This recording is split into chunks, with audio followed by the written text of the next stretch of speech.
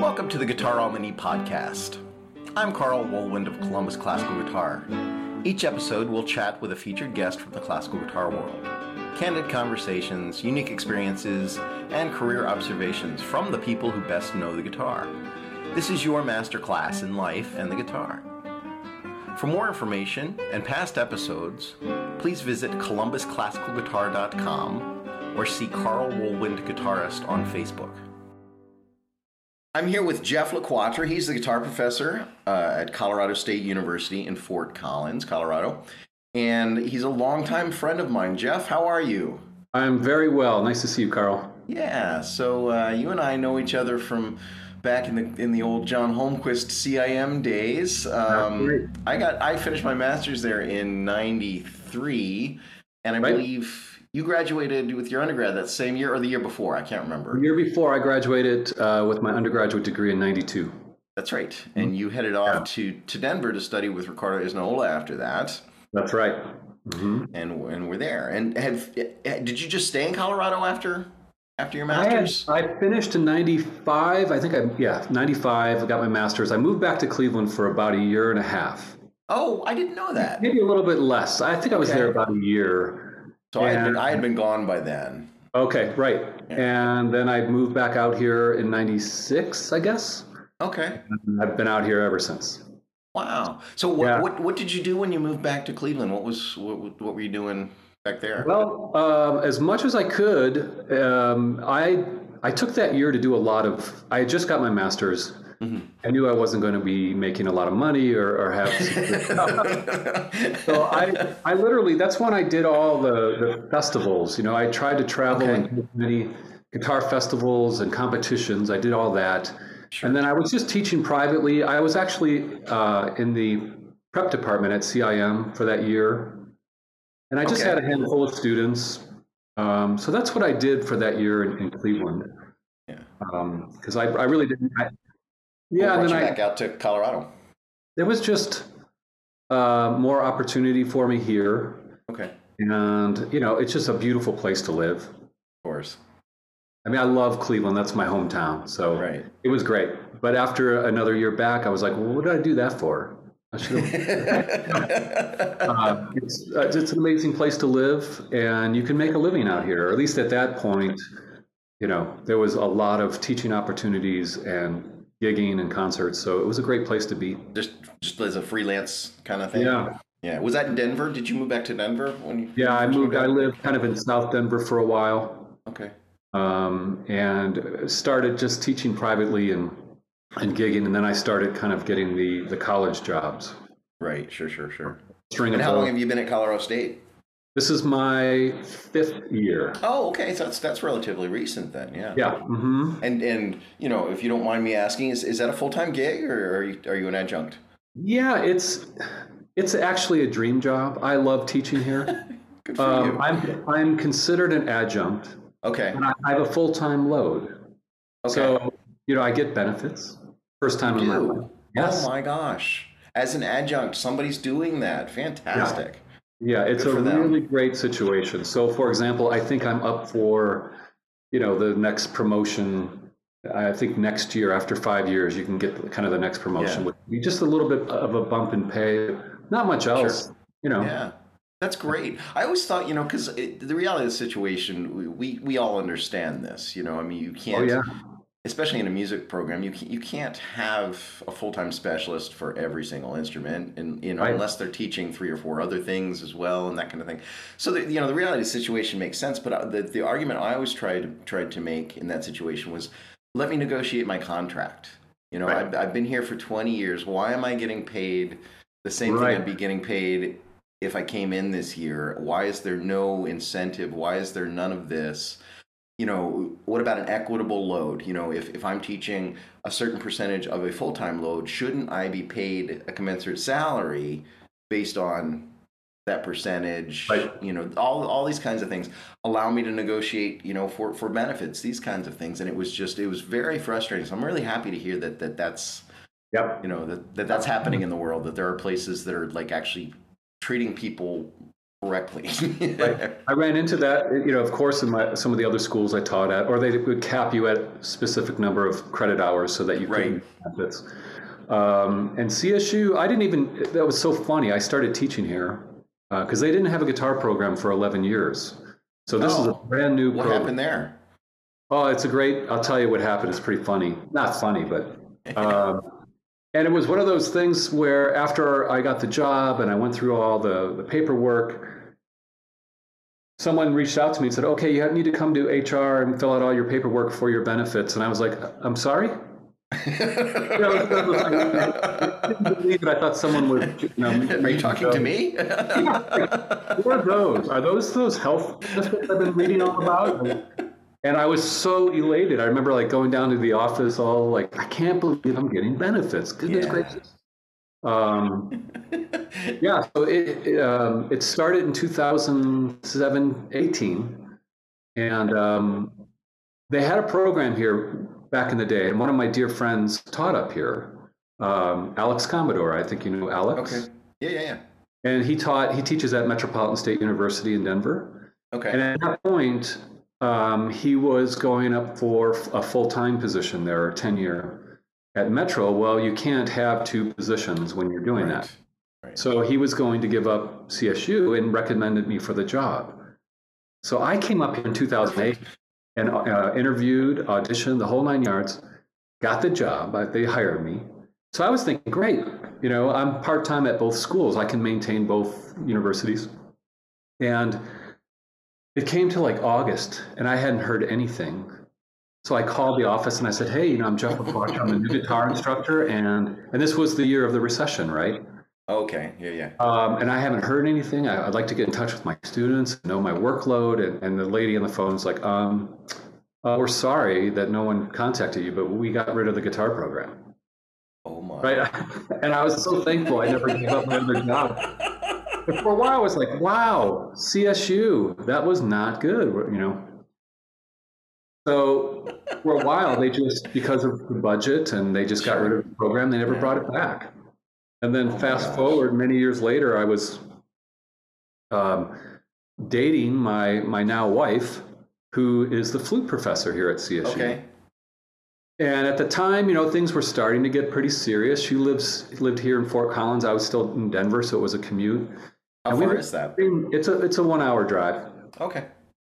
And we were just dreaming up, wouldn't it be great if CSU would bring their guitar program back? Boy, I would love to get out here and move. And we had gone to they opened a really lovely art museum in our school. And we went to kind of the grand opening, ribbon cutting ceremony.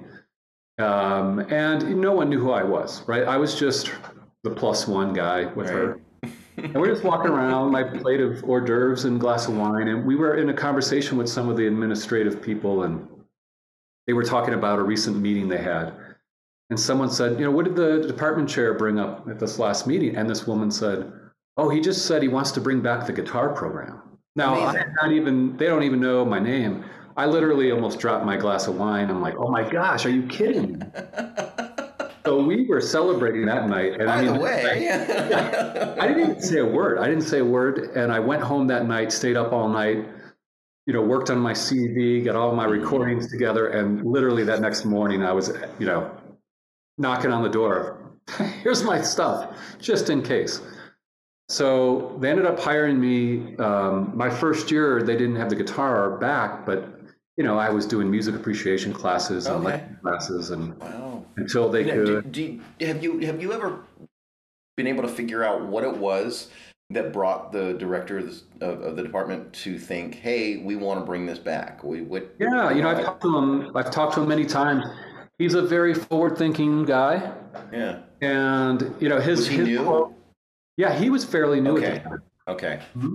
So and he was one of those guys. His quote was always, why did we not have a guitar program? I mean, it's the most popular instrument out there. It's just crazy that we didn't have that. So he's been really supportive. I'm very, very lucky here. I'm telling you, it's a great place to work. He's behind it. In fact, he got my first student here, so. That's fantastic, and I think it shows, to me, it shows a real difference that can make when you have that kind of leadership and when it comes from the top that way, because I've seen it go the other way too. Somebody 100%. Yeah. It's like, and then, oh, well, there you go. Yeah, we're like the little runt in the background. Right. Yeah, but that's and just the difference that it can make to actually have the support of those people who are supposedly making the decisions. That's great. And my colleagues too. Like when they finally announced, okay, we have a new guitar professor. It was open arms, and that first year, I think I was on every faculty concert, and I had to learn to say no because I was just kind of overwhelmed. Like, oh, I want to play this. That's great, though. That's fantastic. So it's been fun, and the program is growing slowly, but it's great. Sure. Mm-hmm. And how many students do you have there? I currently have 5. Okay. Yeah. Are those all majors? I have let's see. I have one master's student who's getting ready to graduate. Yep. There's a grad school. Yeah, of course it is. Yep. State University. Yeah. We have a master's program here. I have 2 majors. I have 1 composition major, and CSU has an incredible music therapy program. Okay. And you don't have to kind of major in a specific instrument to be in that program, but if you want to, you can apply and audition. So I have one student who's a music therapy major. Great. And are you teaching any of the classes? Are you still teaching music appreciation? This is my last semester, so I'm going to open a bottle of champagne next week when I submit those grades. So my workload is such that I can't commit the time to it. Sure. Right? Yeah. When COVID hit, we went entirely online. Right. And then last year, when we were able to teach face-to-face, we still kept a couple sections online because these lecture classes can be up to 250 students. Right. And so luckily, I was able to maintain an online class. So I didn't have to go to main campus and lecture in front of 200 kids, which really sucks a lot of time and brain. Absolutely. Yeah. And don't get me wrong, I enjoy it. You get me in front of an audience and talk about music. Okay, I'll do that. Yeah. But gosh, there's so much. Especially now, who wants? I don't want to be in a room with 200 people. Right. Don't breathe on me. Yeah. And so next semester, I think I just have 1 lecture class. I teach a history of rock and roll class, which is a lot. Oh, fun! Yeah. Very cool. So did you design that class too? Yeah, more or less. They had offered it, and it's so funny because again, I have great colleagues, but the guy who was teaching the class before, someone approached me to teach it, and he's like, Jeff has probably forgotten more about rock and roll than I ever known, so let him do the course. And it's been really fun. Every semester I try to, up my game a little bit and get more detailed and, more fun projects, and it's been really fun. So yeah, that sounds like something that would be a lot of fun to do. Yeah, definitely. Yeah. So what else have you got going on? Do you play a lot of gigs there? Freelance stuff? What? Fair amount. Yeah, it's kind of a nice equal balance of concerts and gigs. Yeah. And most of my quote unquote gigs are, in the summer. I'm a 9-month employee, so in the summer I do teach 1 online history of rock and roll class, which is great. Okay. But the rest of my income is gigs, doing a lot of whatever I can. Sure.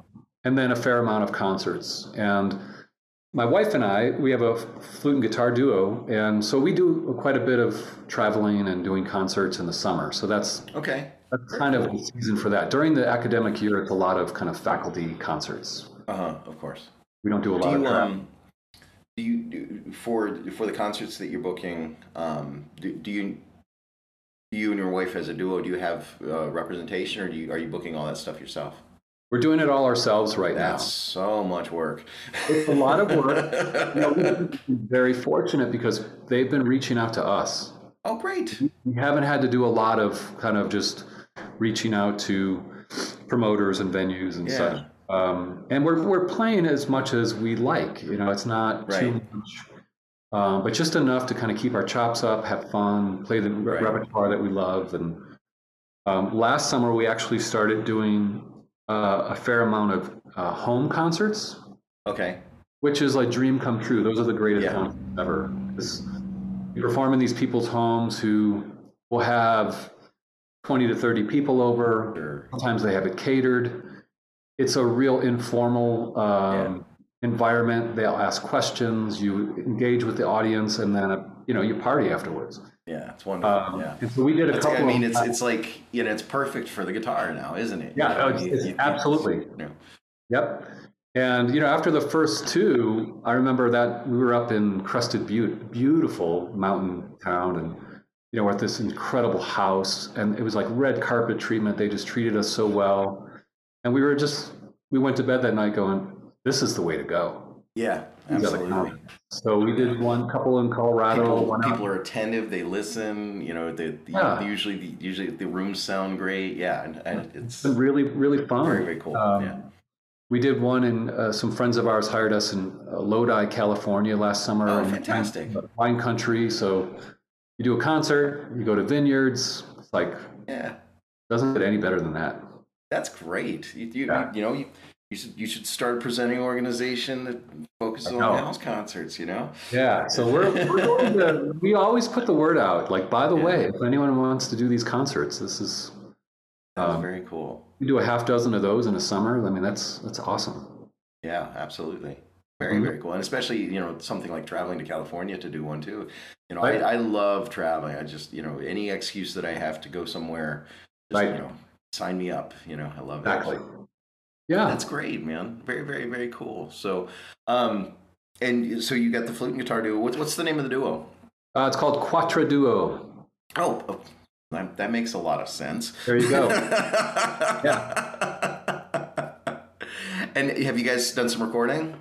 We did. We released our debut CD 2 years ago. Okay. Year and a half ago. And it's all new music. It did very well. We're very proud of it. So, Is this stuff that you commissioned? 2 pieces. Okay. So I commissioned Brian Johansson. Oh, fun. Yeah, that was amazing. I commissioned him originally because he had never written for flute and guitar, and I'm a big fan of his compositions. That surprises me, but I'm like, wow. So I said originally a 5 to 8 minute single movement piece, something like that. So I paid him the commission. He responded with, well, there's a donor here in Portland that's going to match your commission. So I'm going to write you a 20-minute sonata. Right? So I was like, wow. So we ended up with a 6-movement work called Painted Music. Yeah. And each movement is based on a painting by Paul Klee. Very cool. And it's a monster. It's an incredible piece. I really hope it becomes a standard, flute and guitar repertoire. Has he published it? Yeah, it's published. Mm-hmm. Who's publishing it? Whoever publishes Brian Johansson's music. Yeah, that company. Yeah, it's available. It's not an easy piece for the guitar. Yeah. It's quite challenging, but rewarding. Very, very cool. And then, of course, you're familiar with James McGuire. Of course, yeah. The composer guitarist that we both were familiar with through John Holmquist.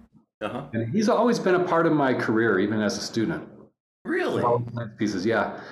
On my debut solo CD, I did 2 of his suites, and so he's always been, we've been in contact, we've been friends, virtual friends, I'll say. Yeah. And when my wife and I were dating, it was our first Christmas, and I was like, I got to knock it out of the park. I got to figure out a great hit. So I had this idea, and I contacted James, and I said, "Hey, can I get you to write a piece for flute and guitar for my wife, for my girlfriend?" There you go. Nice. And so he wrote originally. This is actually kind of a cool story, but he wrote a 4-movement suite. Okay. And it was a great gift. I mean, tears were shed. Yeah. Oh my gosh. So then, the timeline happened. We get married, and 2019 was the memorial concert for John Holmquist. Okay. In Minnesota. So we were in Cleveland for the holidays, then we flew to Minnesota to participate. I played in that concert. And I was backstage warming up, and I hear the announcer say, we have a lot of great musicians and composers from Minnesota here in the audience, including Jim McGuire. And I was backstage going, oh my gosh. Wow. Like, literally, I'm talking, 20 some years of playing this and communicating with them, but never met face to face. Amazing. And so, of course, at intermission at the concert, my wife finds him. And I wasn't there, of course, but they had this great moment of like, finally we meet. Well, the funny thing is I had moved and I'm teaching at CSU. My old email address wasn't working. He had written 2 more movements of the suite and tried to send them to me, and you never got them. And he was like, "Oh my gosh, I thought you guys broke up." Like, I wrote this piece for you, and she hated it, and you broke up. Yeah, he was off, so worried, and we were laughing about it. And he's like, "I'm going to send it to you as soon as you go back to Colorado." And I said, "No, we didn't break up. In fact, we got married." Oh, that's fantastic. So it's a 6 movement, beautiful little work, and that starts the CD. Yeah. So we have those 2 commissioned pieces for that, and that's kind of where we're headed right now. We are reaching out to a bunch of composers and, commissioning and trying to get new works. Yeah. Yeah, that's what's exciting us, I think, the most. Yeah, that makes a lot of sense. Music is something that's alive and real and breathing and happening in the moment. And there are a lot of people out there writing great music. We should give them the opportunity to have their music heard. And with flute and guitar, I mean, there's quite the available repertoire. But I always felt like every recital I'd attend, people play the same words. I love the Piazzolla, but I don't ever need to play it again. The mountain songs, I feel the same way. I mean, I love those works. Yeah. Love them. The Piazzolla, I have a funny thing that just happened. We were at a chamber music concert. Now, I'm prefacing this by saying they are awesome and I love them. But we went to a chamber music concert and I was exhausted. I have never in my life fallen asleep in a concert. Oh my. So this was the last on the program, and it was flute with marimba. Okay. Which is a soothing. Oh, yeah. To me, the marimba has such a soothing sound anyway. Yeah, absolutely. And I am struggling. I'm in the back, and I'm struggling to stay awake. By the 3rd movement, I'm out. I'm completely asleep. Well, apparently after that movement, a lot of the audience started to applaud. Incorrectly. Okay. I was supposed to wait. Right. Well, it woke me up, and I literally woke up like this. I was like, and Michelle just gives me the stink eye. She's like, "What are you doing?" I've heard this piece a million times. I'm like, "Oh, I was sound asleep." So yeah, that just happened. Beautiful. So you have the recordings for the duo, and then you have some solo recordings as well. Yeah, just one. I did a recording back in 2003. I think it came out 2002, and then it was released 2003. And same thing. A lot of it's all 20th century new works. Excellent. Did you commission anything for that? I didn't commission anything, but I did a few world premieres. Okay, very cool. Yeah, I did. Ricardo Isnaiola had a short set of pieces called 3 Little Tales. Okay, and he had never recorded those. So I recorded those. I recorded this random piece by Stefan Rock that I found in an old issue of Guitar Review or something. And from what I understood, no one had ever recorded it. Amazing. And then one of the McGuire suites. It was a premiere of that one as well. Yeah, very cool. Mm-hmm. Neat. Yeah, great. So, and do you have much contact with Ricardo these days? How's he doing? I do. He's doing fabulous. I mean, for me, sadly, but for him, great. He and his wife moved to Florida. Oh, he must have retired. He retired a number of years ago. Okay. And his son and wife, and they have a granddaughter, beautiful granddaughter, and they all, as a family, moved to the Gulf Coast in Florida. Oh, wonderful. So we keep in touch. We're going to, of course, do a little Zoom party with them sometime over the holidays. Oh, great. but yeah, I miss him, and it's weird that he's not in Colorado. Right, because he was there for so long. Yeah, he was the scene in Colorado. 100%. You know, yeah, he's a father figure to me. I really love and miss him, and again, when I think about it, it's just there's this emptiness. Sure. That person's not here. Yeah. So who took over he was at Denver, right? Correct, University of Denver. Mm-hmm. So who took over there? Jonathan Leithwood. Okay, all right. Was he teaching at the same time as Ricardo? Yes. He was, okay. Yeah, Ricardo brought Jonathan over shortly after I graduated. Okay. As kind of an assistant, I think. I was gone, so I didn't know, but yeah, Jonathan's been there for quite some time. Yeah, okay, so he ended up taking, okay, very cool, yeah. Great. And what's the scene like there in Colorado? I mean, you're still an hour away from Denver. I imagine Denver is probably the hub where Yeah, I mean, Denver certainly has the biggest music scene. Yeah. Fort Collins, though, I will tell you, is there's an entity here in town that puts a lot of money into music, and their goal is to try to create or establish Fort Collins as kind of a music city, much like a Nashville or a Austin. Nice. And boy, I will say they're doing a great job. Now it's more, popular music, Americana, roots. That's okay. Music, blues. But it's really neat to see and be here at this time because almost every year there's a new venue or a new school or a new studio opening. But Denver certainly is a much bigger city and has a bigger scene. And how big is Fort Collins, and how big is the university where you teach? I don't know the population of Fort Collins. The university, I think, is between 30 and 33,000. Oh, so it's pretty big. Yeah, it's a big school, big campus, and a beautiful campus. Goodness gracious! I mean, yeah. Well, anywhere in Colorado is going to be. Sure, of course. Yeah. And is there a Guitar Society scene out there at all? Is that kind of thing happening? I think I'm only aware of one, to be honest, and it's actually up here. It's called the Northern Colorado Guitar Society. Okay, and it's in Fort Collins?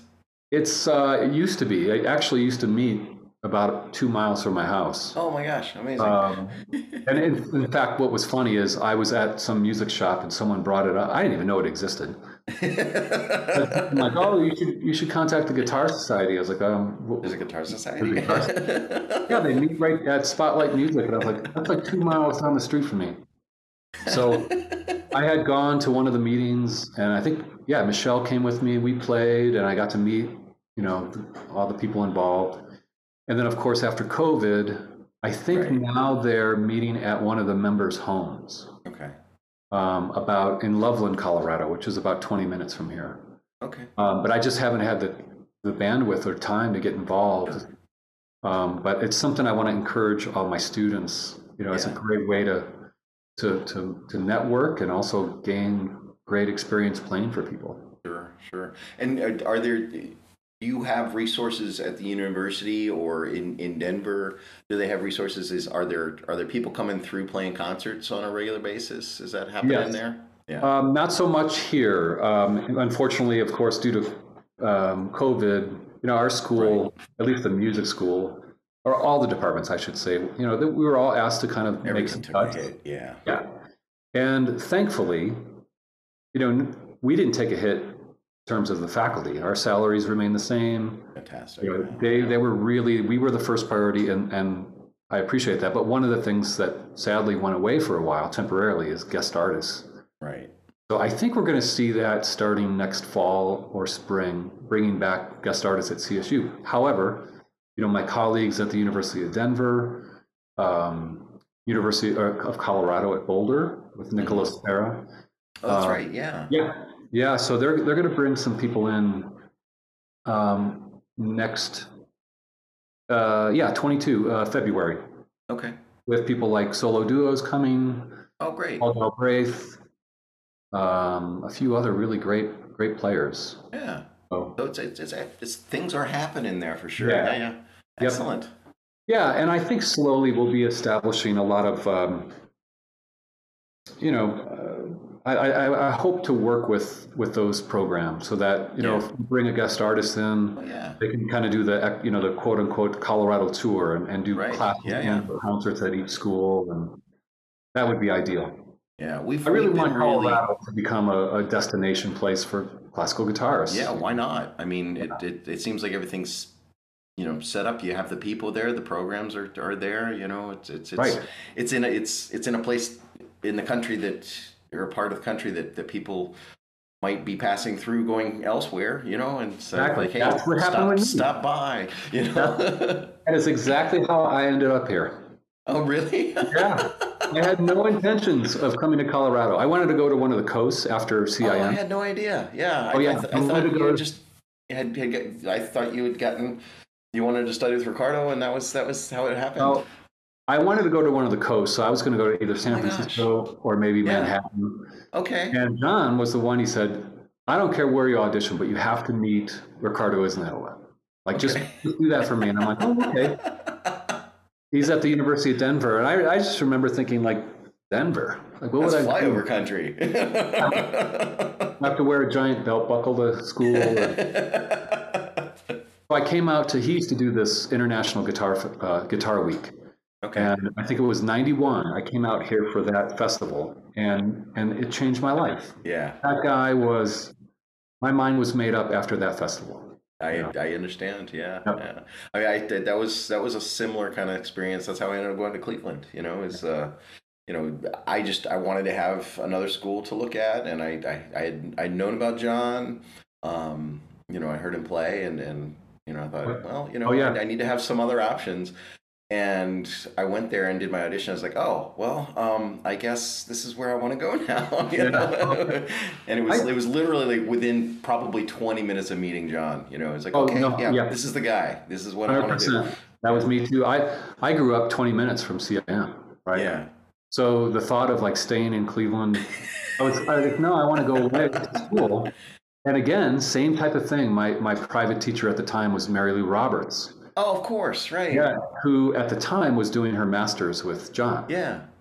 And she said, oh, you should audition for John or meet John. And I went to see one of his concerts. Do you remember Thurman Guitar Shop or something like that? Of course. Yeah. He used to have a little concert series. And same thing, I went to that concert, and it was such a moving experience. I couldn't believe what I was hearing. Yeah. And then I met him afterwards, and I was like, okay, yeah, that's it. I have to do this. So did you play classical guitar as a kid when you were first learning? No, I started when I was 7, when I was, and it was just kind of general guitar. It was just fun for me. I like to play anything. Back then I was obsessed with, Peter Frampton and Kiss. And yeah. And so I played guitar from age 7 to 14, and I think I was 14. I heard a Julian Bream record, and that was one of those pivotal moments of, what is this? I had no idea. I could not comprehend that was one person playing all of that. Yeah. It wasn't even about the repertoire at the time. I love the sound. Yeah. I didn't know it was called classical guitar. I had no idea. Yeah. And do you remember how you heard that recording? Like, was it on the radio? Was somebody give it to you? Say, oh, you like guitar? Listen to this. Yeah, it was one of those things because I probably still have the record at my mom's house somewhere. Amazing. And it took a while. I found Mary Lou. She was teaching at Baldwin Wallace College in the prep department, and my parents called and we got this classical guitar teacher over here, and I was like, I'll give it a shot. And the good thing is, like, even when I was a little kid, the first lesson I went to, the guy put a book in front of me and taught me how to read music. Right, the very first. So I knew how to read music really well, even by the time I started classical lessons. Oh, great! So it's really just a matter of Had you been taking lessons with somebody during that whole time, or were you kind of working on your own? Yeah, a little bit of everything. I took lessons from a handful of teachers, in Cleveland. Some of who are still good friends of mine. I still communicate with them. They're all amazing players, and I learned a ton from them. I really value my time with those players for sure. Yeah. Yeah. Huh. So that's great. yeah. And so you would have been like a freshman in high school, sophomore. Yeah, like my freshman, sophomore year, I think I started. And then it was like you get bit by the bug, and that's it. Yeah. No turning you become back. obsessed. Yeah. Yeah. Like you don't want to do anything else. Start discovering, the great repertoire. What I Right. even as a kid or even as a teenager, I always gravitated towards kind of the more new music and Yeah. contemporary stuff, and I that's still been my path. So The brainy music. yeah, I guess so. But I'm not going to mention any names, but there's certain guitar repertoire styles that I never really interest me, and I was like, am I learning this because I have to? Right. I want to. And when I was studying with John, he made me play a sonatina. Again, well, it was Giuliani, right? Sonatina. And I worked really hard on that piece. I played it very well, and I played it for my jury. And afterwards, I'm like, do I have to keep playing this? And the John smirk I'm talking about, right? When he just looks at you and with mouth closed smirk. And I was like, I'd rather not play this music anymore. And he just kind of laughed. He's like, no, that's good. He goes, I'm glad that you're finding your own voice. And I was like, okay, thank you. I had a similar experience with him. One of my grad recitals that I was preparing, and when I was selecting the repertoire and thinking about what to play and whatnot, it had dawned on me that, like, for as long as I could remember, I spent as much time working on Bach as I did anything else that I was working on. Like I always had Bach on every single program. Yeah. And in terms of time spent in the practice room, I spent more time on that than I did anything else because it's hard to play, And when I was preparing that recital, I was like, I really don't want to, like, can I do a program where I don't have to do this? Don't have to play any Bach? And he was like, you have to do a Baroque suite. And like every week I go in and be like, do I have to? He said, you have to do a Baroque suite. That's funny. Like he just that was it. He would just say that one sentence. There was no discussion. There was no suggestions of you should look into this. You have to do a Baroque suite. Okay, but John, you have to do a Baroque suite. Right. That's still for many years. That was kind of my go-to concert program. It'd be Bach suite and all contemporary, everything else. Yeah. And or transcriptions. I used to really love to do transcriptions, so I'd always include my own transcriptions of whatever. But there was just so much repertoire, and it's not that I think it's bad but just like we were talking about with the flute and guitar material, it's like, do I need to play that piece? Because I can go to 10 guitar recitals and hear that piece. And again, nothing against the music. I just want to spend my time practicing it. Right.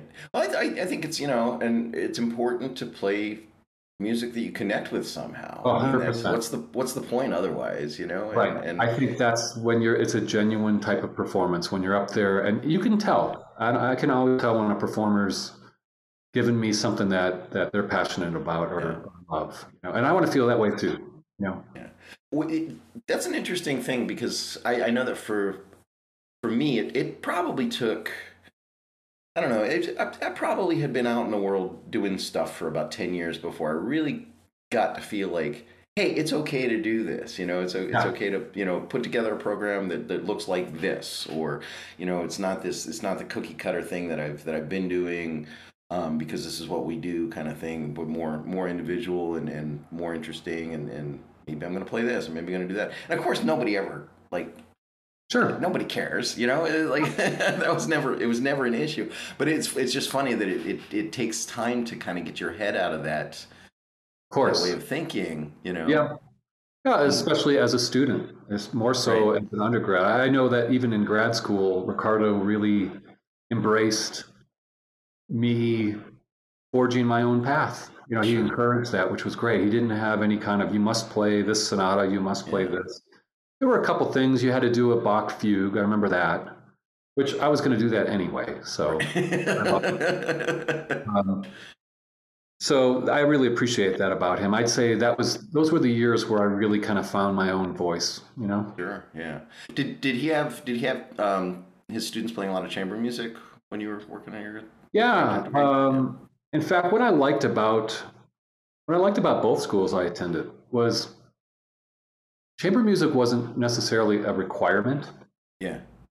But I remember I had no shortage of chamber music opportunities. It was constant. Right. I always played with other instruments, and Yep. and it was, you didn't even do it for a grade. You did it Right. because you loved playing with other people, Yep. and you were making friends. And CIM was full of such crazy talented people. Like, it was like it was intense. I tell my students today that when I started CIM, I mean, I was a good player. For my you're a great player, man. But I guess my point was, like, I felt like, okay, I passed the audition. I like John. This is a good place for me. And then those first 2 weeks, living in the dorm, listening to people practice, especially the string players. Oh my God, amazing! I felt like, what am I doing here? Yeah, this is like a whole different level of player at such a young age. It was, for a while, it was intimidating. Yeah. And then I finally, I remember, it's a real head trip, and I came to that after, finishing a degree and thinking, I'm on my career path, and I did really well as an undergraduate, and wow, it was a real kick in the teeth, Yeah. Like, oh yeah. Wow. But it was so motivating. And the thing I remember just being in that environment that was so good for me was, I just went to every recital I possibly could. Yeah. Like every night somebody was playing great repertoire, and this, like you said, the string players, my God, insane level of playing. So and I think I was just, probably half of it was just like, hey, I'm bored tonight, something to do. I have no money. I live a block away from the school. Somebody's doing a cello recital. I think I'll go listen to that, and get my mind blown, but I think, doing that for a couple of years, was a big part of my education, and just in terms of, learning about music and the repertoire and hearing it played at such a high level, and, trying to understand that and what that meant, and the way that influenced me was huge, and I used to tell my students all the time, it's like, you don't want to be in an environment where you feel like you're doing well. You want to be in that challenging environment where you're surrounded with people who play better than you, because that's going to be a better situation for you. Yeah, I was very intimidated that first year to play with anybody other than the other guitarists. Yeah. My roommate was a flutist, and I was even intimidated playing with him for the first year or two. I mean, we played on each other's recitals, and it wasn't until about my second year when I thought, no, you should play with every person everybody you can, that's willing to, and then also having the Cleveland Orchestra right down the street. Unbelievable, yeah. Get to go to those concerts for free every single week, unbelievable. And then you have those symphony members teaching at your school. Right. You get to know them on a personal level. I don't know about you, but like I remember going to a couple like holiday parties at one of their houses and stuff, and having that realization, like, wow, I'm here with like half the orchestra. I'm hanging out with John Mack. Yeah, that was something else. Yeah. And I'm not sure I had, like I said, I'm not sure I had the realization of it at that point in time. I for whatever reason, because it could have gone the other way. I could have just not paid any attention, and what a waste that would have been. It was just this kind of lucky thing that I decided to do that. It wasn't really conscious. It wasn't like, here I am in this great environment, I have to, soak up every bit I can. But that's what I ended up doing, and it really made a huge difference. Fantastic kind of thing. It's like too, being in school with Jason, like, oh my gosh, like, that was fantastic. Getting to play duets with him? Are you kidding me? Yeah, that was I know you and I probably have talked about this, but I remember, I think I was a junior when he started, and hearing him for the first time in performance class, and John kind of saying, "Yeah, we've got this new kid from Buffalo. He's only 17. He's going to blow your mind." And I remember thinking, "Okay, that's great. Bring it on." And then he walked in, and it was probably 120 pounds, right? Soaking wet. And I think it was, didn't he play like Hans Werner Henze's? Yes. Something like that. Tentos, yeah. And he played it beautifully. And I just remember having that moment of like, what planet is this kid from? What just happened? Yeah.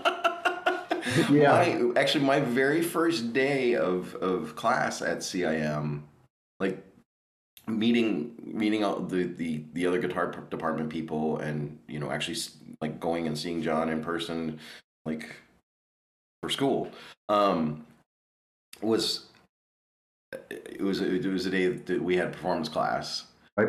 And I got there early, and I'm hanging outside the studio, and this goofy kid walks up. Hey, I'm Jason. He doesn't sound like that, by the way.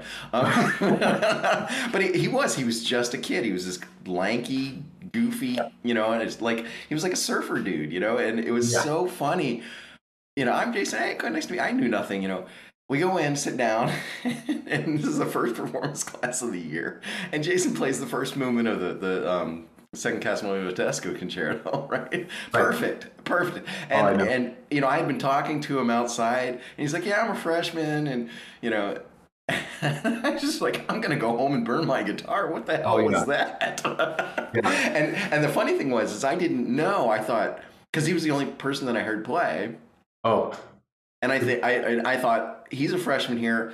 All of the undergraduates play like this. What the hell? It was really crazy. It was just the funniest. It's such a head trip, It was. The other thing I always add to that story, because I love telling. In fact, he was my first guest artist at CSU. Oh, fantastic! Yeah, my goal was if I get this program up and running, Jason's going to be my inaugural guest artist, and it was a great success, sold out. And they had me come out and introduce him. And I told that story the first time that we met. And the one thing I always add is, like, to make matters worse, far worse, is that he ended up being one of the nicest people on the planet. He's amazing. He's such an amazing human being. So humble and funny. And it was like instant friendship. Yeah. Like, okay, he's one of my peeps, Yeah. He just happens to be an alien on the guitar. Yeah. When he tours many times, out in Colorado, he'll always stay with my wife and I, and we just have, my face hurts after he leaves from I know. It's ridiculous. It's ridiculous. But, he'll go upstairs and practice. And it's one of those, it's like exactly how you felt. And I still feel that way. I'm 51 and he's up there practicing. And I'm like, what am I doing? Yeah, it's a whole different level. It's beyond. And I've heard really, really great guitar playing. Like I've heard a lot of people, and there's just something going on there that is just different and amazing, and like he's an alien. Sorry, Jason. As you know, he's a great friend, and certainly miss him. So yeah, that's really cool that you're able to see him every once in a while too. Yeah, if I'm back in Cleveland, Michelle and I will always go. Because you have family there still, of course. Yeah, my whole family's still in Cleveland, so we try to get back twice a year, and we'll always hook up with Jason and his family. Yeah. And so. Neat. Yep. Great. Yeah.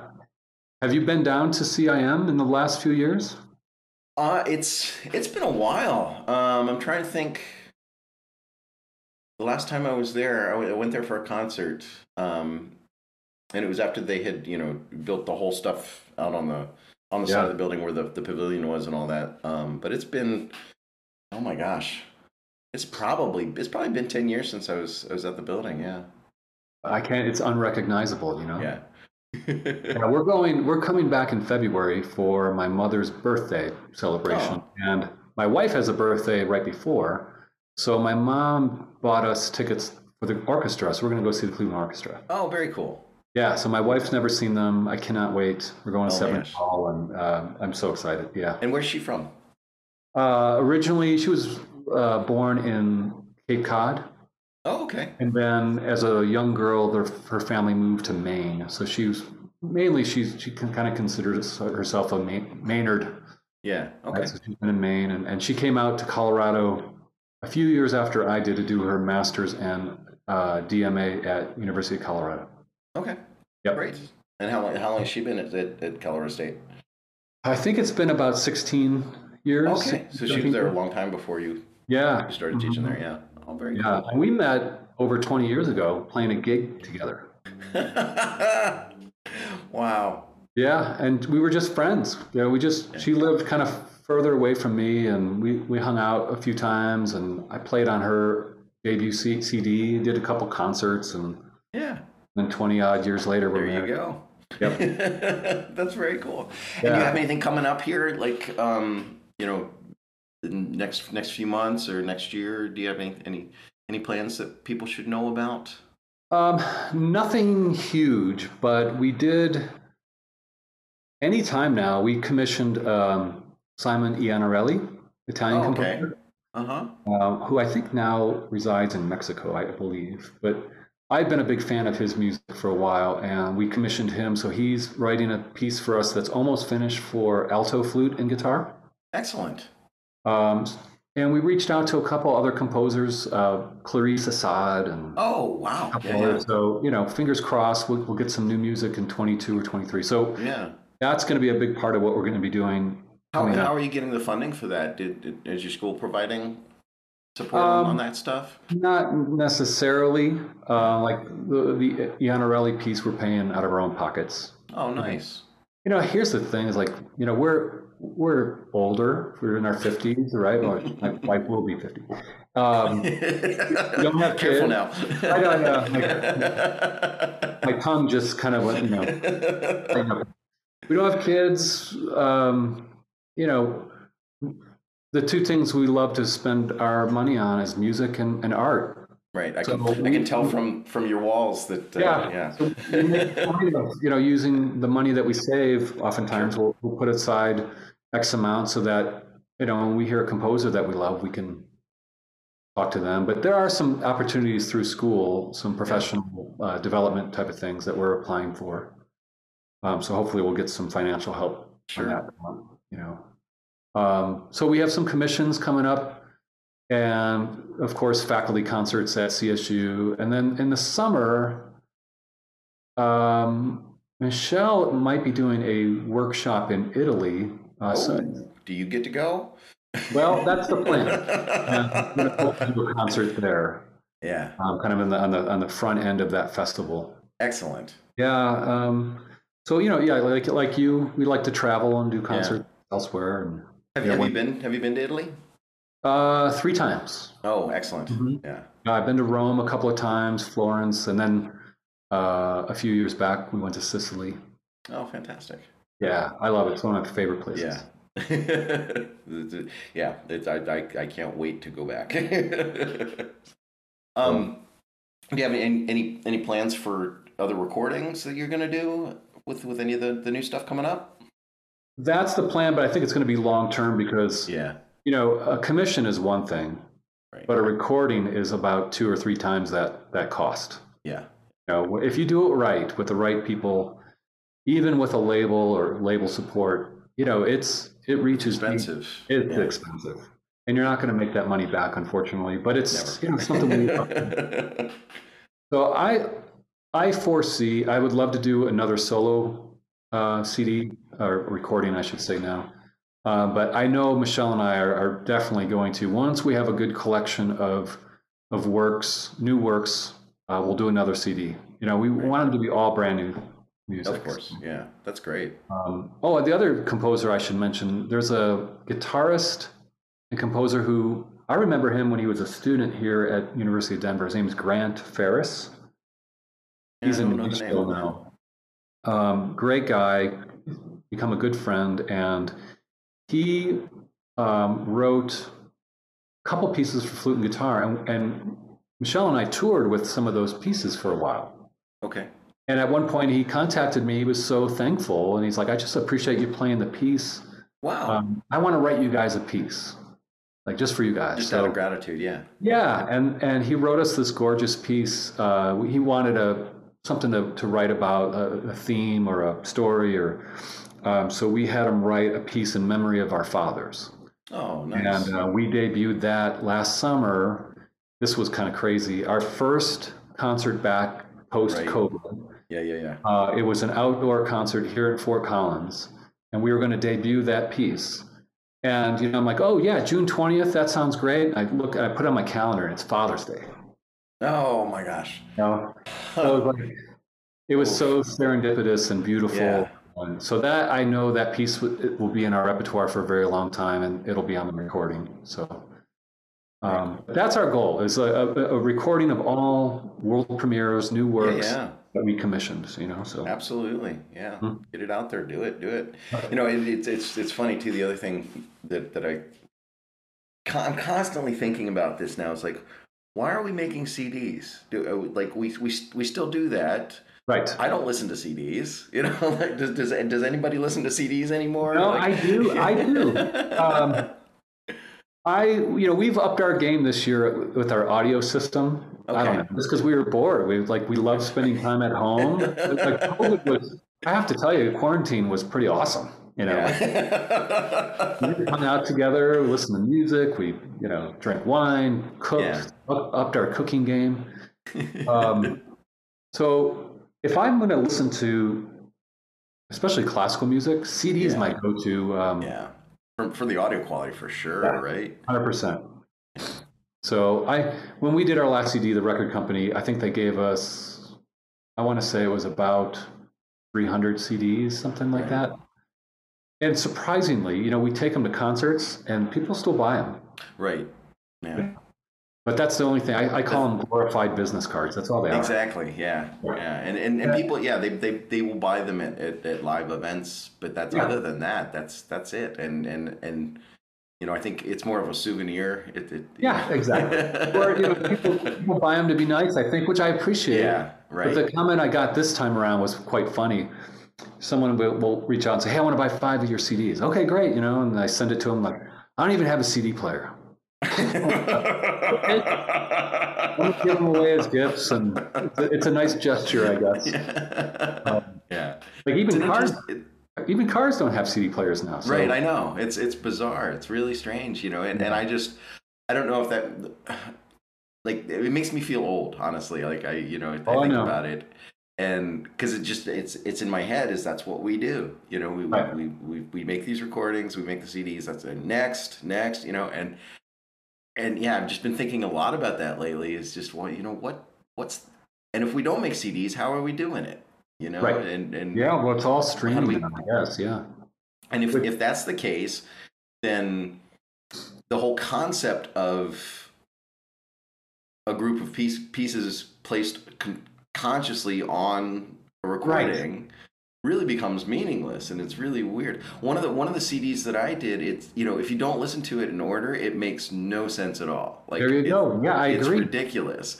I did that on purpose, and I think about that now, and even that was, I don't even know when that was, maybe 2010, 2011 when I made that one, and even then people were listening to music on computers and iTunes and things like this, or on their what are those things called?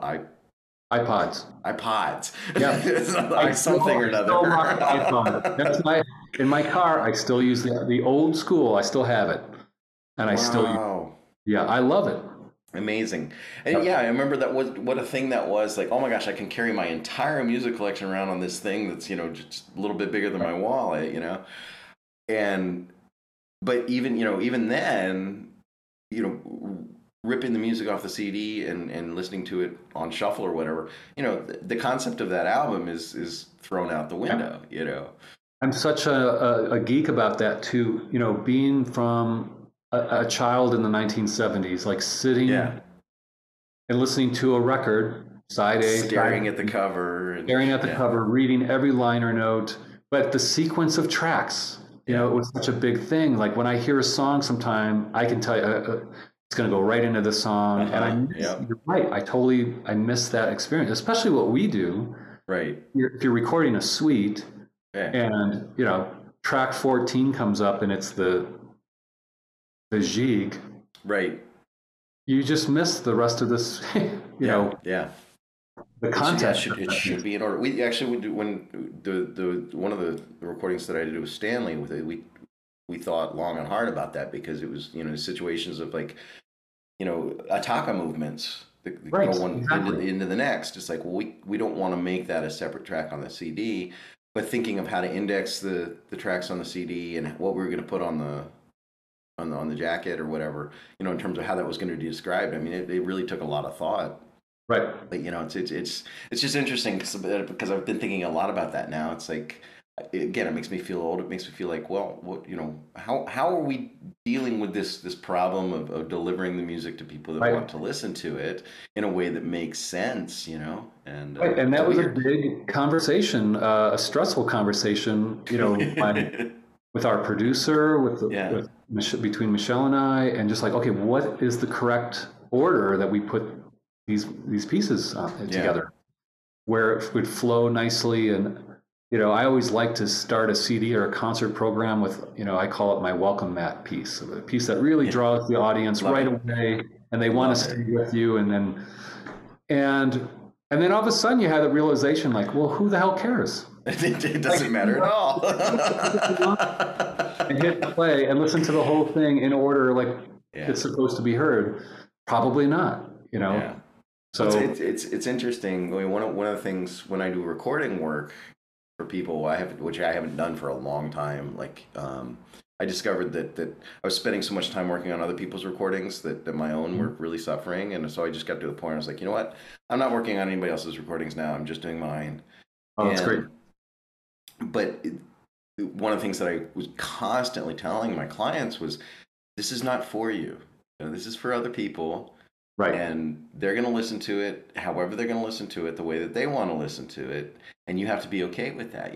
Once you're done with it, once that baby's finished and it's out there in the world, it's theirs. And it's so weird because we put so much into it. But you have to remind yourself that this is not for me.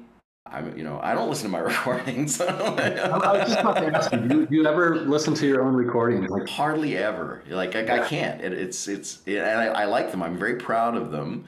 And some of them I'm really proud of, but like, I just can't do it. Like, I remember every little thing, and it takes me right back there. And I think, oh my gosh, what's funny though is if I've been places where one of my recordings was on and I didn't realize it. I had the exact same experience. Yep. And I'm not really listening to it. It's just in the back room or background or something. And you think, wow, that sounds pretty good. Oh my gosh, that's me. And it's like this little bubble of pride that comes up, but then you have to shut that down, and don't listen too carefully. I'm the worst. I'm the absolute worst when it comes to listening to my own recordings. And that happened to me. I was driving home from a gig. I was in Wyoming. I just crossed into Colorado, because Wyoming's like an hour drive from here, right? Or less than an hour. And I'm listening to Colorado Public Radio, and same thing. I caught the tail end, and it was off my debut CD, so it didn't even register what piece it was. But I had this thought of like, oh, that sounds good. What is this? And then the guy comes on, and he totally botched my name. He's like, that was Colorado guitarist Jeff LaQuarta, and I was like, holy crap, are you kidding me? Like, almost pulled over. Yeah, it's funny because, like, not to sound like jaded or anything, but I various things that I've done have been on the radio. Mm-hmm, sure. And but I never, like, that's thrilling to me. Like driving around and something, I was like, hey, that's me. I mean, I used to stick my finger in the cassette thing, say, there's nothing in here. Look at that. There's nothing in here. That's on the radio. People are listening to this. It's in the air. Someone just it's a rush. I want to say it was a couple of weeks ago. Someone told us, a friend of ours from Denver said something about our recording. She's like, oh yeah, I hear it all the time on the classical station in Denver. And we're like, you do? Wow. Okay, great. Well, here's the real question. Do you ever see any royalties for performance of that recording on the radio? I'm sorry, what was that? Aren't we supposed to get paid when they play our recordings? I don't know. To be honest, I don't know. When it comes to radio play, I really don't know. If you own the rights to the product, you're supposed to get royalties on that. What I do get, I don't know about you, I do get a kind of a quarterly statement from, like, I'm on, I guess it's Sound Drop, it's called. Okay, yeah. And they basically track everything. So you'll get a quarterly statement with the tiniest font print of page after page after page after page of like every play of every track and the location and the source. So if it was played on Amazon Music, if it was played on YouTube, if it was on whatever, and then what you made that for that play for that audio. And I bring it in and show my students. I'm like, this is hysterical. So as we were talking about earlier, you don't do recordings for the financial gain or anything. Right. But it'll be page after page after page after page, and then you look at the total for your quarter, and it'll be like less than $5. Right. You can't even buy a cup of coffee. No. And then I think I have it set so that every $20 they'll send you a check or deposit it back into your account. And that's like every 2 years you might get a check for $20. Living the dream. Like, oh my goodness, it's kind of funny.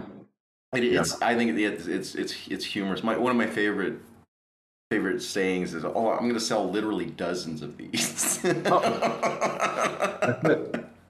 that's the one good thing about having physical copies is you do make. And what's funny here's when I put my first CD out, that was 2002 or 2003. CDs, people were selling them for $15. Yeah, that was average. Selling them for $15. No, now they're selling them for like $8 to $10. Oh yeah. But I'm charging $10 for a CD today versus almost 20 years ago was 15. Yay, music, right? Yeah. What are we doing? Yeah. No, I wouldn't do anything else. I know. It's a blessing, and it's such a fun. What I tell people is, it's a really fun way to try to make a living. I definitely, with my students, in a caring, loving way, I always give them what my scared straight speech of the realities of what you do as a career. Sure. What's involved, the amount of work, how spread out you need to be. You can't just you're not going to graduate and become the next Julian Bream. Yeah. Here are the 12 different things that you can do immediately to make some money. And you need to do all of them, and you need to start now. And very little of what you're going to spend your time doing is actually playing the guitar. I know that's another thing. I know. I'm sure you feel this way too. I remember getting the speech from my teachers of like, this is when you do the most practicing while you're a student. And I would think, man, are you kidding me? And boy, were they right. I know. Yeah. I remember John telling me, because my schedule in grad school was such that I could practice 6 hours a day pretty consistently. Right. I could do 3 hours in the morning. I usually had some sort of class or something. The way that they did the graduate program at CIM was nice because the class load was not heavy. I took maybe 1 or 2 classes, like sit in a desk kind of classes every semester at most. Right. And the rest of it was playing, and I had tons of time to practice. And I remember John telling me, he's like, you need to pay attention to your time, and because you're not going to ever have this kind of time ever again to use to practice that way. And true. Thankfully, I listened to him, And I think now, the way my process tends to work is, I'm really efficient. Like my practice is super efficient. And it has to be because I don't have tons and tons of time. So, I can do more in an hour now than, probably back then I was doing, 6 hours. But it's because I did that time then that I can do that now, and that was when I was doing the academic teaching. That was like the one thing that I was just really trying to get in my students' heads, like you've got to understand this. This is this is the time to do this work. You're never going to have it again. Something I always instill or try to with my upperclassmen and grad students is, just the idea of efficiency and being able to learn things well in a very short period of time. Because, one thing I remember learning that was a kind of a real harsh lesson for me post grad school when I was making a living and gigging and playing a lot of chamber music, was, okay, you want to play on this series? Great. You're going to learn this piece. The concert's in a month. Yep. right? You learn this incredibly difficult piece, you play it, and then the next day it's like, okay, what am I learning for the next concert? And it was just constant. Yeah. Learn a piece, play it. Learn another piece, learn. You have one rehearsal, and that's done. Yeah. Yeah, and it's like you don't. Whereas when you're a student, of course, you live with these pieces for a number of years. You try the program out 10 times. You play your recital. I'm sorry, it doesn't work that way at all. I mean, with solo concerts, I don't know about you, and a lot of it is just the time commitment. I live with pieces for a long time. Yeah. And I come up with a program, and that's my program for a while. I'll shift one or two pieces. But yeah, you don't have the opportunity to live with a piece for so long, unfortunately. And it's interesting. One of the things that you said made me think, because my students often ask about my practice, like, what are you practicing? What are you working on? Blah, blah, blah. And it's a decidedly unromantic answer that always comes out. And it's like, well, it really is whatever I've got coming up next. My calendar dictates, what I'm doing in the practice room based on, and it's, sometimes it feels like a grind, but on the other hand, like, there's something that's kind of comforting about it too. It's like, I don't have to make these decisions. They're made for me. I just next, right. But it's a very practical minded kind of thing. And I think, people outside the profession often, they romanticize it, or they think, they always want to know what's your favorite, music to play, or, and I'm like, well, it depends on how much they're paying me. Yeah. Right now, this is my favorite piece because I can pay my mortgage this month. And, for me also with my students is, of course, I want them to play great music and great programs and learn a Bach suite and all of that. But, the practical part of making a living at this, learn to arrange a pop song fast. Yeah. Oh, absolutely. Yeah. In a week, I want you to be able to play, I don't know, to name any song, and just do an arrangement where you're playing the melody and an accompaniment, because this is what you're going to a living doing. I used to play a fair amount of wedding ceremonies and such, and the joke is like, brides today, they don't ask for, you're not playing Pachelbel Canon anymore. No. It's like, you play Ed Sheeran or whatever, and it's like, half the time I don't even know who they're talking about. I'm like, yeah, I can do that. And then you just listen to the song, sketch out a little, lead sheet, and be able to play, a solo guitar version of that. And it doesn't need to be crazy, you don't have to put every single voice in there, just the bare bones, and that's what's going to pay your bills. Absolutely, yeah. So just having that knowledge of pay attention to music theory, and try things by ear. I encourage that as well. That's great. Try to learn an easy classical piece just by ear. Don't you go to YouTube, whatever. Just listen to it, see if you can figure it out, or take this jazz tune and just.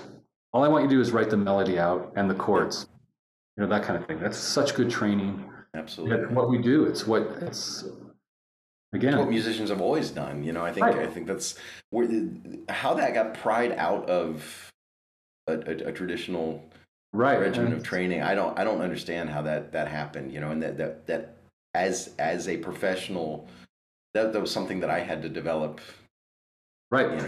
After I was like, wait, I just finished all this training and I can't do these very simple things. That's messed up. And that was something, even as a little boy, when I was just learning the guitar, that was something I started doing right away. I mean, I was learning, these are the notes on the first string, E, F, and G, and I play my lessons. But I had two older brothers who listened to records all the time, and I loved the music they were listening to. And just to be able to play the vocal line, right? I had no concept of a chord.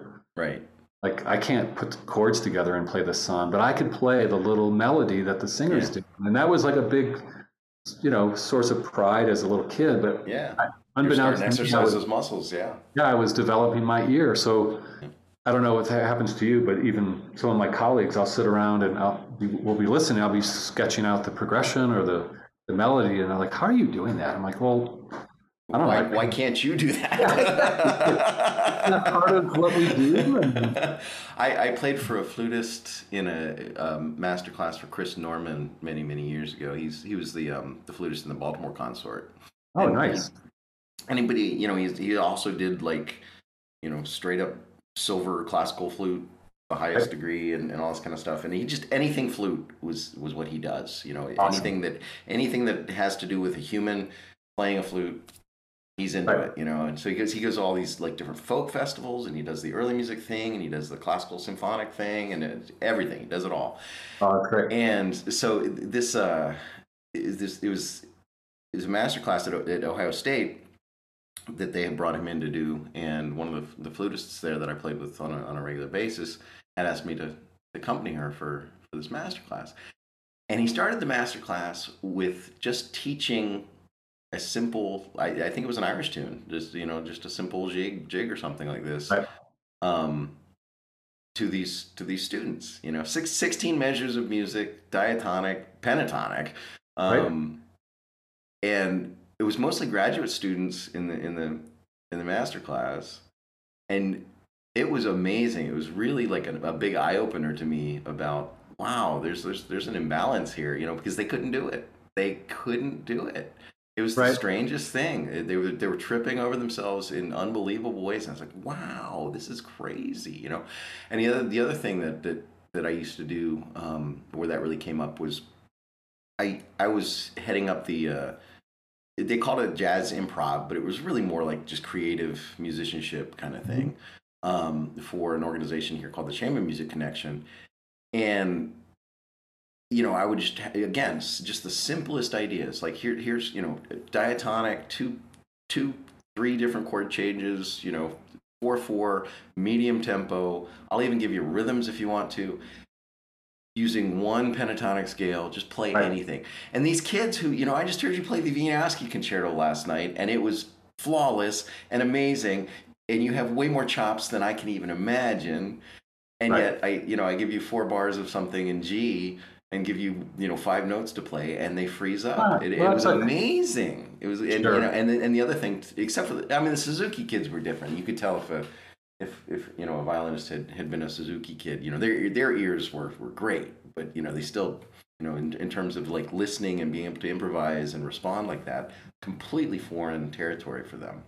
I think I would say most guitarists I know, classical guitarists, at least from our generation, Yeah. probably, came to the classical guitar through folk, rock and Hmm. roll, jazz, whatever, and have that kind of training, their whole lives. I mean, I got together with friends as a kid at middle school and had jam sessions and Yeah. learning our favorite rock songs, and there wasn't YouTube, there wasn't Right. Tablature, there wasn't any resource other than there wasn't even might be MTV. Yeah. You couldn't watch No. your Guitar Hero play that part. You Right. had to sit with the record or the cassette tape and do your best, Yeah. approximation of what he or she is playing. And I think that training, that's such great training. Yeah. Um, Absolutely. and I think I haven't really implemented a lot of that in my CSU program, but I wish there was, some type of improv Well, class. even just talking about it to your students, I think, Sure. it turns on that light. Right. It's like, hey, these are some things to think about. And I know, like, I mean, you and I are pretty much the same age, same generation, and probably had really similar experiences in terms of the training that we received. There was nobody talked about that kind of stuff when I was a student. I mean, No. it was just that was not happening. Right. And I remember one of the things that you remember Marshall Griffith Oh yeah. at CIM. He used to teach jazz things as like independent study. Right. Yeah, I remember that. And he actually approached me and said, you should think about doing this. Because he knew, well, when I finished school and when I walked into the work world, that these were some things that would help me to have in my toolbox. And boy, was he right.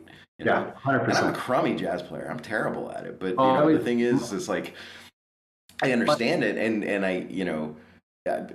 I can do it. I can get in there. I can teach people to do it. I've done that, which is that's a head trip. Is like teaching a student who's really into it and they practice and they do, and they sound great. And I'm like, man, you play jazz way better than I do. And he's like, well, you taught me how. I was like, okay, that's cool. I'll look at that. Maybe you know what I'm doing a little bit.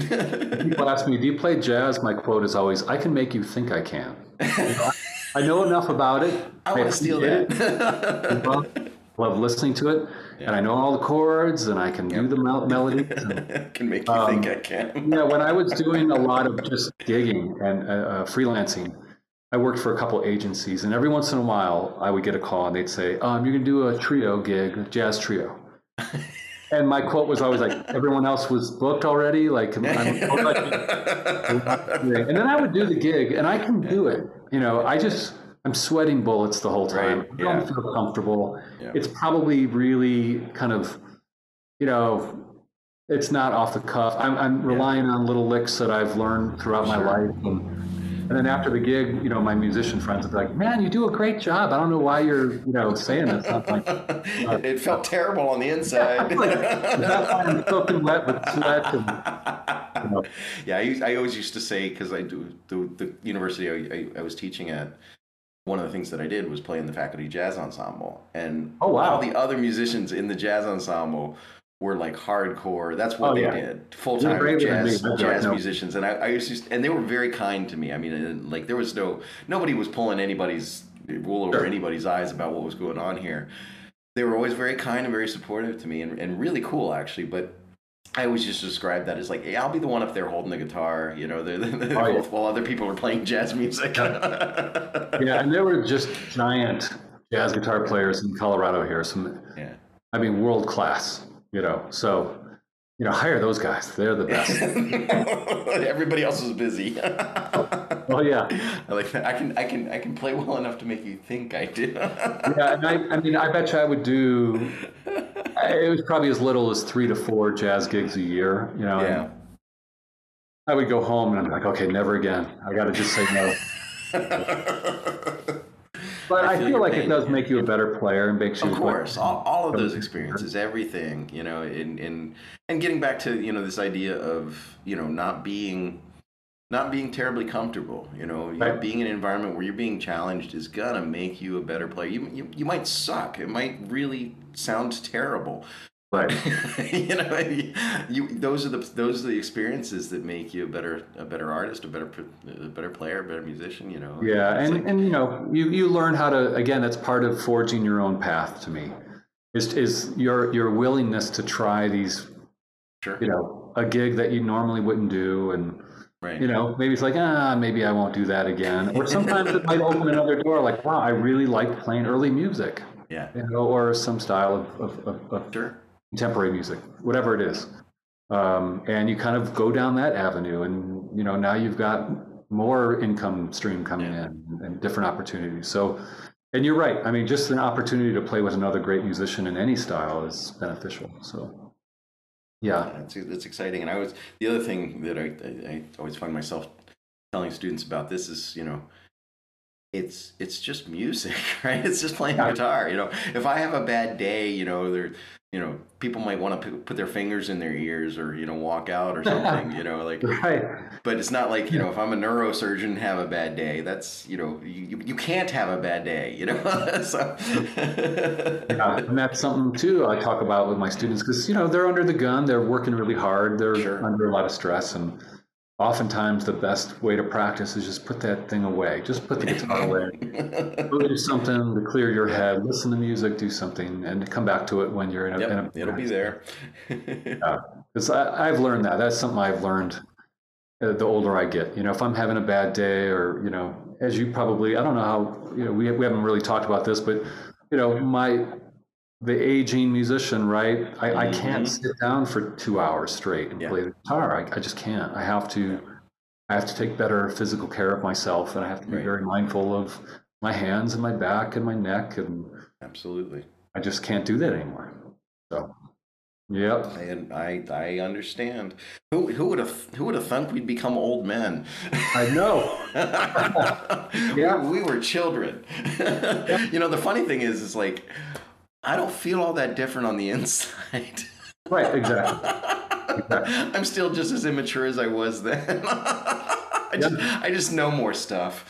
And that becomes, I don't know, like when I talk to my friends who are all our age, whether it's a phone conversation, it's 5 minutes of how are you, and everyone's doing well, and 30 minutes of aches and pains. Like my neck has been bothering me. I have to get an MRI yesterday. One of my physical therapists, and then after 30 minutes, share my maladies. Yeah.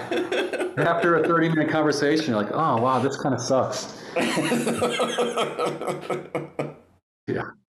But we can keep doing it. We can keep forging ahead. We can keep chasing the dream. Exactly. Yeah. So is there anything else that you think we should talk about, Jeff? Not that I can think of. This has been fun. Yeah, it's great. Yeah. It's really awesome to see you again and to chat with you and hear about everything that you're up to and whatnot.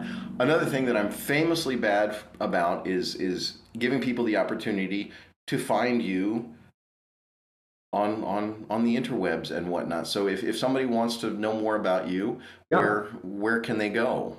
I have my own personal website, which is jefflequatre.com. Cool, and I will link to that in the podcast description, awesome. Of course. And then, of course, the Colorado State University.